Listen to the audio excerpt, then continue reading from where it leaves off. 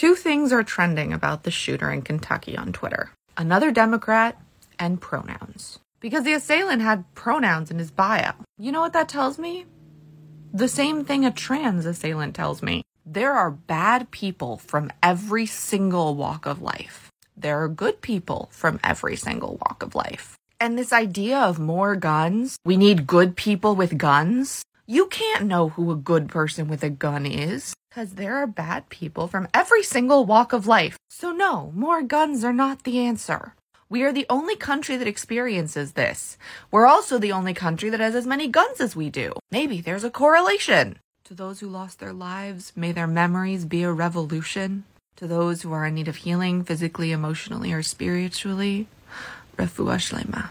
It's so easy not to get worked up about this anymore, and we can't do that. We have to get just as angry every single time because these are lives being lost.